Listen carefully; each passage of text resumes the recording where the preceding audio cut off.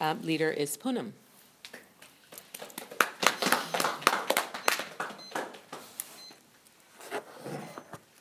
Hi, I'm Poonam. I'm a compulsive overeater. Hi, Poonam. I came to this program 100 pounds more than I weigh today, and that was about 13, 14 years ago. When I came to the program, I wore a size 22, 24. I was bursting out of it. I probably belonged a size bigger, but I was just kind of just sticking with it and digging my heels. I felt pretty hopeless. I had triplet daughters that were little, about 3 years old. I had tried every diet on the planet. I had tried all the commercial programs. I'd done Atkins and Weight Watchers and Jenny Craig's and South Beach and I don't even know, banana, cabbage diet, I remember that one. I had tried them, and no matter what I tried, I always ended up putting on more weight. I'm a compulsive overeater of the highest order. I stole, even as a kid, I stole money so I could go buy snacks. I stole money from my dad's handkerchief where he kept it on the mantelpiece. I stole money from other kids. I ate spoiled food, food out of the garbage, food from the floor. Just, if there were sweet things, I was obsessed with them till every grain was gone. And of course, I would never admit that I was the one who had cleaned off a whole box of whatever. So I was just incorrigible when it came to certain food behaviors. I was just propelled. I couldn't help myself. And every time I went to see the doctor said, you need to lose weight. Need to lose weight. It's easier said, but I felt so hopeless. It's easy for doctors to say, but of course, each time I went back, I probably gained a little bit more. My doctor, when I was pregnant with my children, I had gestational diabetes that was so raging that they had given me all the insulin they could, and they were talking about giving me some kind of experimental insulin. I had high blood pressure. My doctor was constantly trying to put me on Lipitor because my triglycerides and cholesterol were through the roof, and I was resisting it. So I remember him saying, promise me when you turn 45 you will start. And so it's like, yeah. But of course, I never intended to do any of those things. My doctor had sent me to a nutritionist. I couldn't follow that plan even for a day. So about this time, I heard about bariatric surgery, and I thought, maybe that's the solution for me, because I certainly couldn't lose even 5 pounds. But I thought I would have to lose 100 pounds. I would have to be 100 pounds overweight for the insurance to cover it.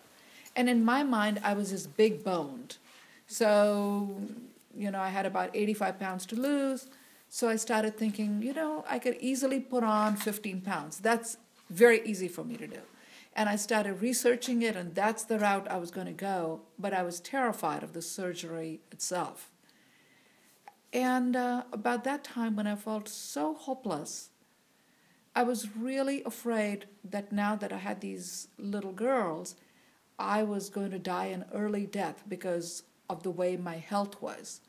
And I was afraid that I wasn't going to see them to become teenagers even.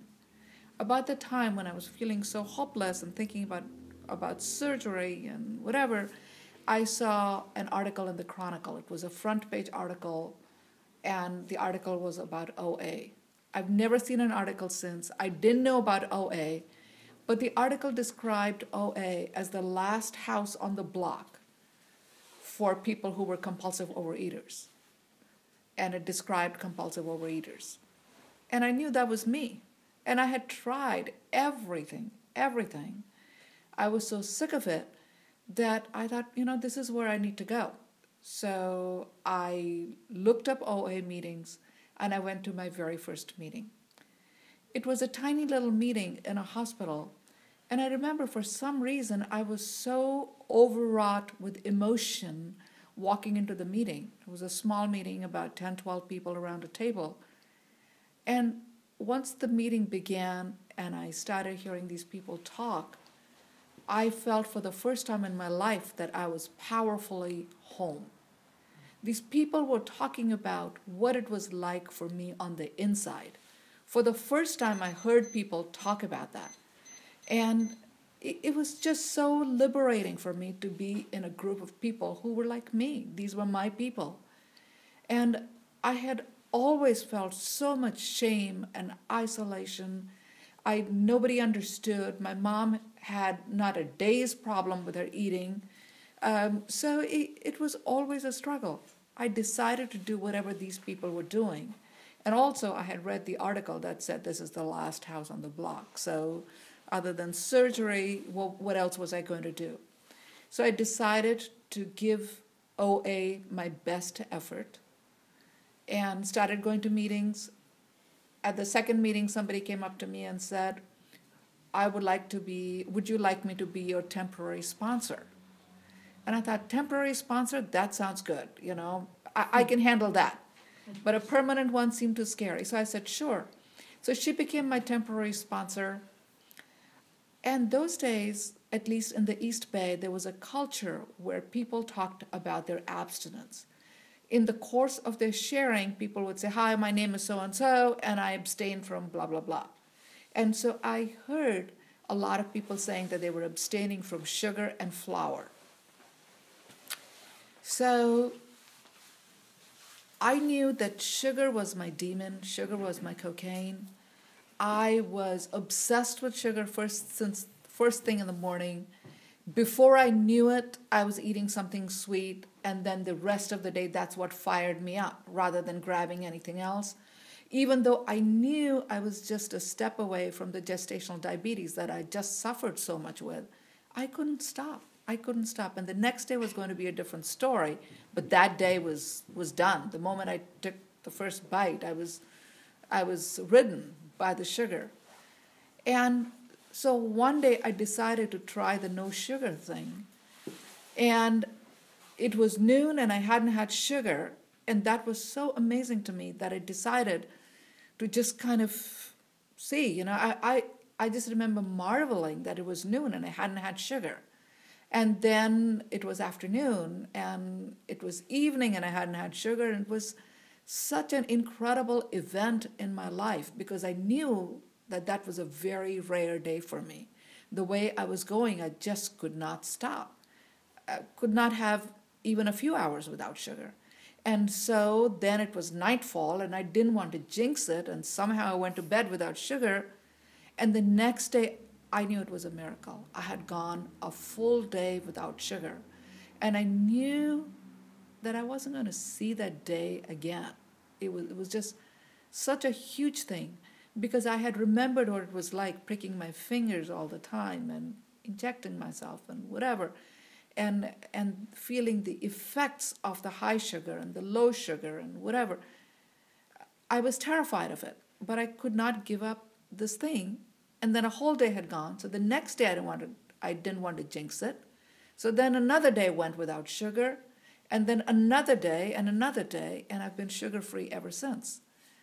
Because I just knew that window that had opened up for me, I didn't know if I had it in me to ever go by even a few hours without sugar. And that said and done, I was abstinent from sugar. But at some point, I thought, what about sugar-free candy and sugar-free whatever? And I tried those things, and agave, and stevia, and fruit concentrate. That's not sugar. I tried those things, but to my brain, they were all sugar. I instantly reacted to them just the way I would to sugar. The obsession was just as powerful, so I knew I couldn't do them. Or honey, or whatever. It's all sugar to me. And but giving up sugar, but I was still doing a lot of damage with the flours and the fried food and the fats and the butters and whatever, and the Indian ghee, which tastes so good to me. And so I was yo-yoing.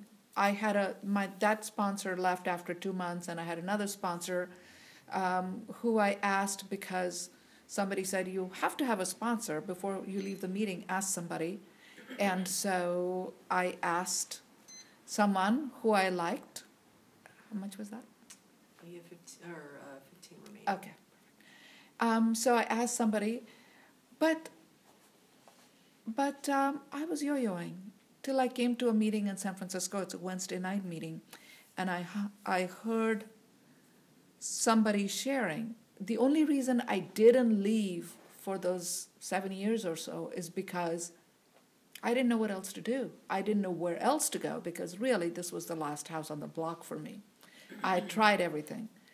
And so I heard somebody share, and I was sharing about how I felt I was like a giant tanker. I had trouble turning because I could see other people walk into the program and get something and be transformed before my eyes and be different people. But here I was, kept coming back to the meetings, but I wasn't getting the recovery I needed.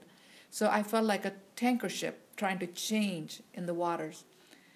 And somebody came up to me after the meeting and she said, you know, what you were describing sounded really painful. It doesn't have to be that way. And I said, what do you mean? She said, why don't you write, what are you afraid of to truly give yourself to the program?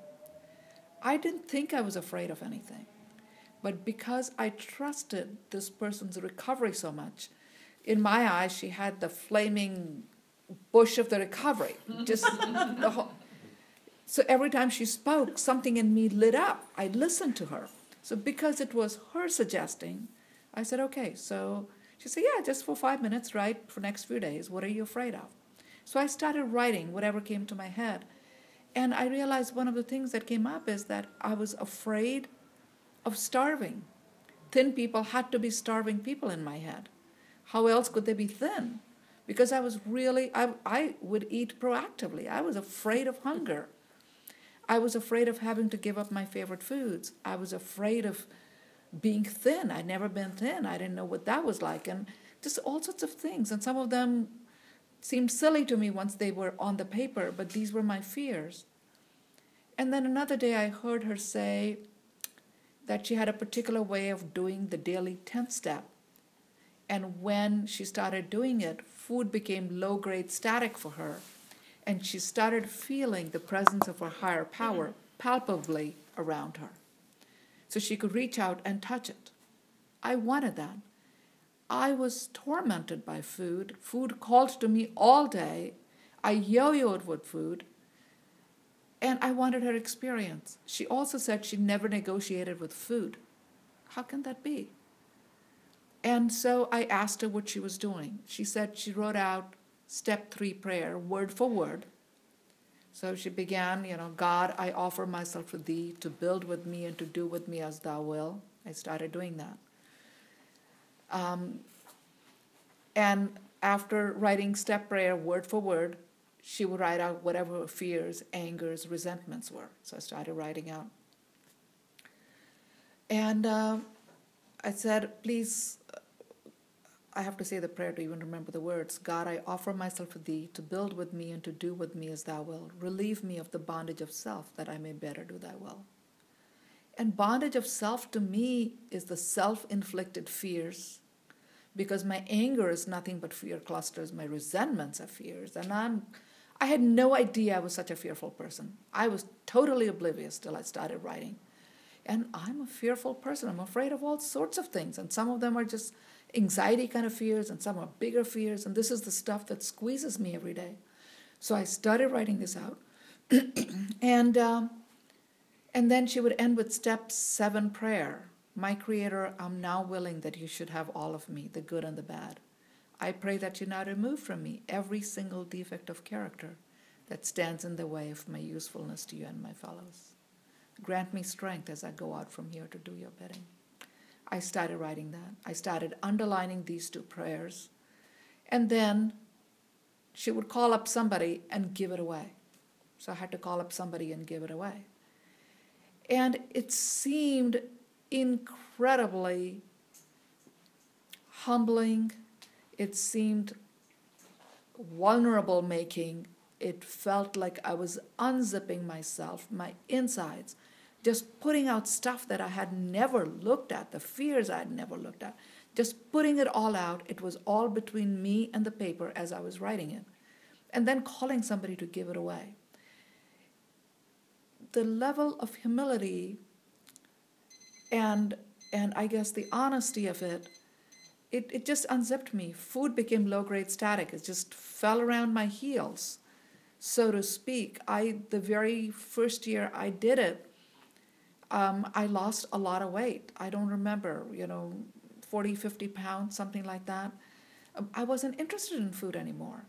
But it started changing me. When I wrote things, the fears changed. After giving it away, I could do some of the things I said I was afraid of. I couldn't act on these things, but now I could, because during the course of my writing, I would say, I'm afraid of this, and what should I do about it, God? And the answer would come. Do this, or call so-and-so, or give this away, or surrender, or make amends. I was able to now act on these things. And it started changing me on the inside. The other thing she said to me is make sure plenty of good food is available, is cooked and available to you at all times. So that became important. I started making sure that I always had the food that I needed.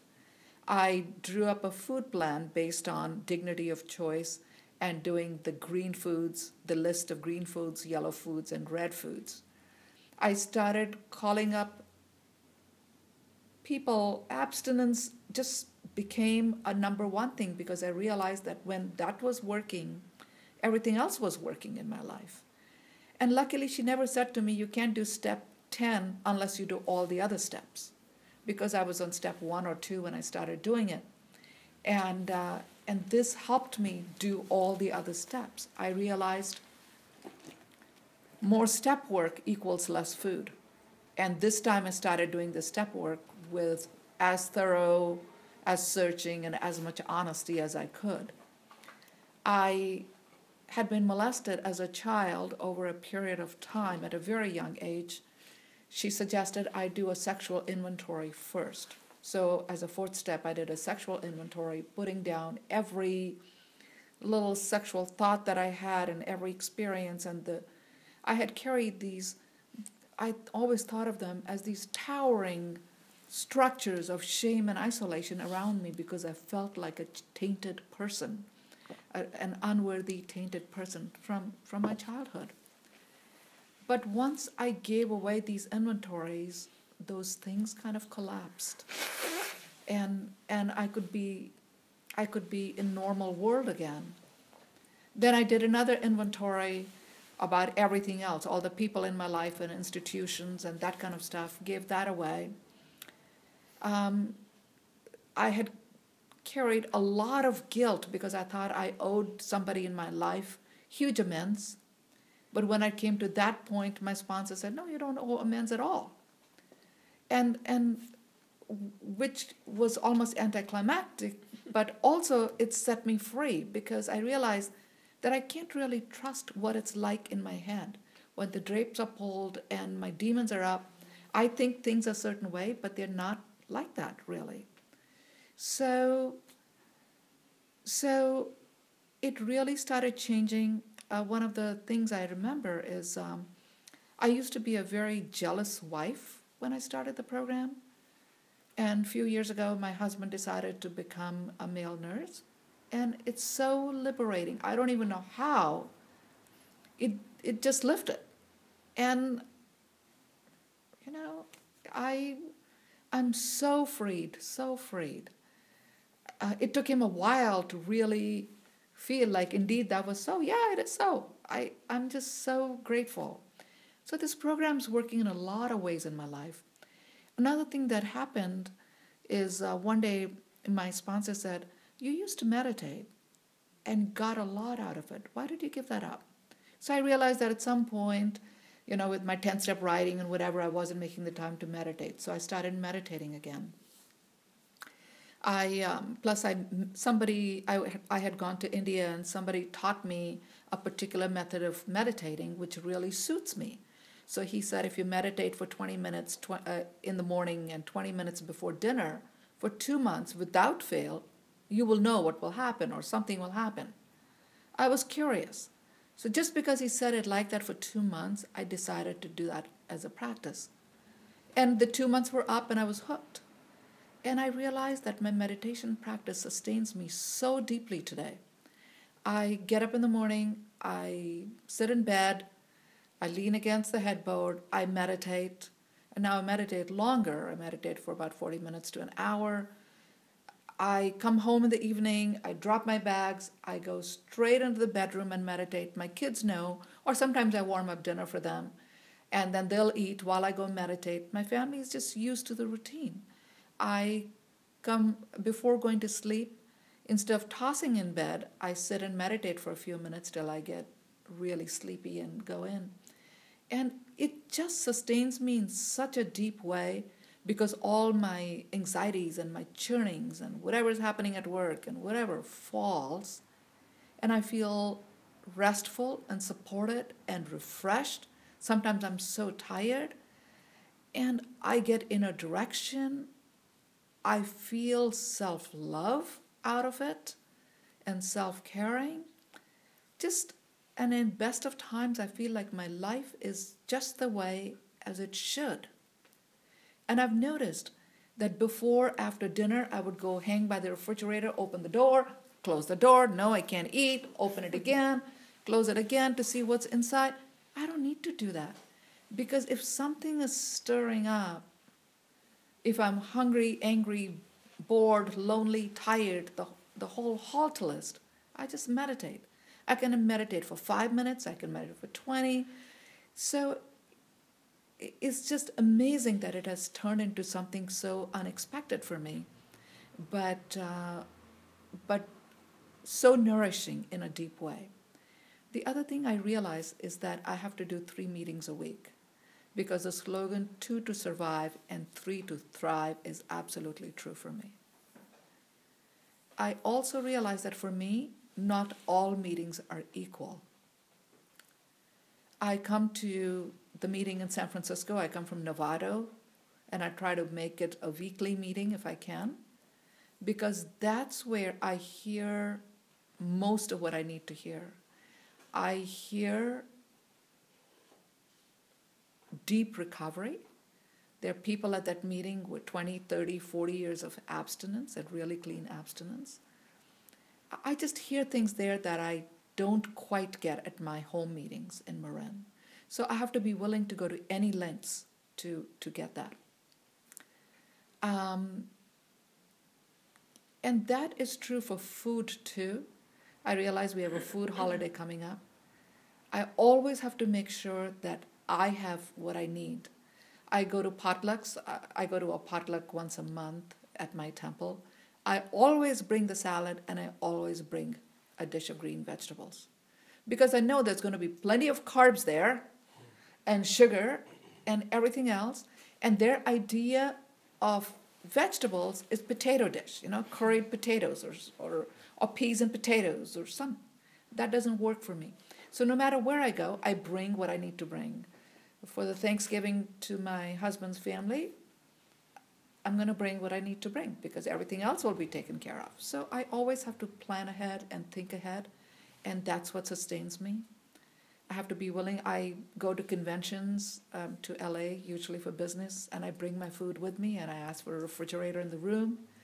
If I'm going to do something different about my food, I text my sponsor and tell her, this is what I'm planning. I plan ahead. If I don't know what food is being served and it's not a situation I can call ahead of time, then I bring my lunch or my dinner or whatever with me and I leave it in the car. I go check out the scene if I'm not being provided for. I come and eat in the car or bring it in. So because nobody else cares what I'm eating anyway, and I learned that. And I read this article, actually. I heard about this article on NPR. Time magazine did some article about big losers, people who have lost 100 pounds or more. And they said that people who lose 100 pounds or more put that weight back on in 5 years. I know I'm a big loser. I know I'm a compulsive overeater of the highest kind. I'm not cured. I'm not changed. That's just who I am. And so for me to be able to stay where I am, I have to practice these things, these tools that I've been shown that work for me one day at a time, every single day. So that's what helps me, and I'm so grateful to this program. Just incredibly grateful, because I never really expected to be sitting in this chair and living the life that I am today. Thank you very much.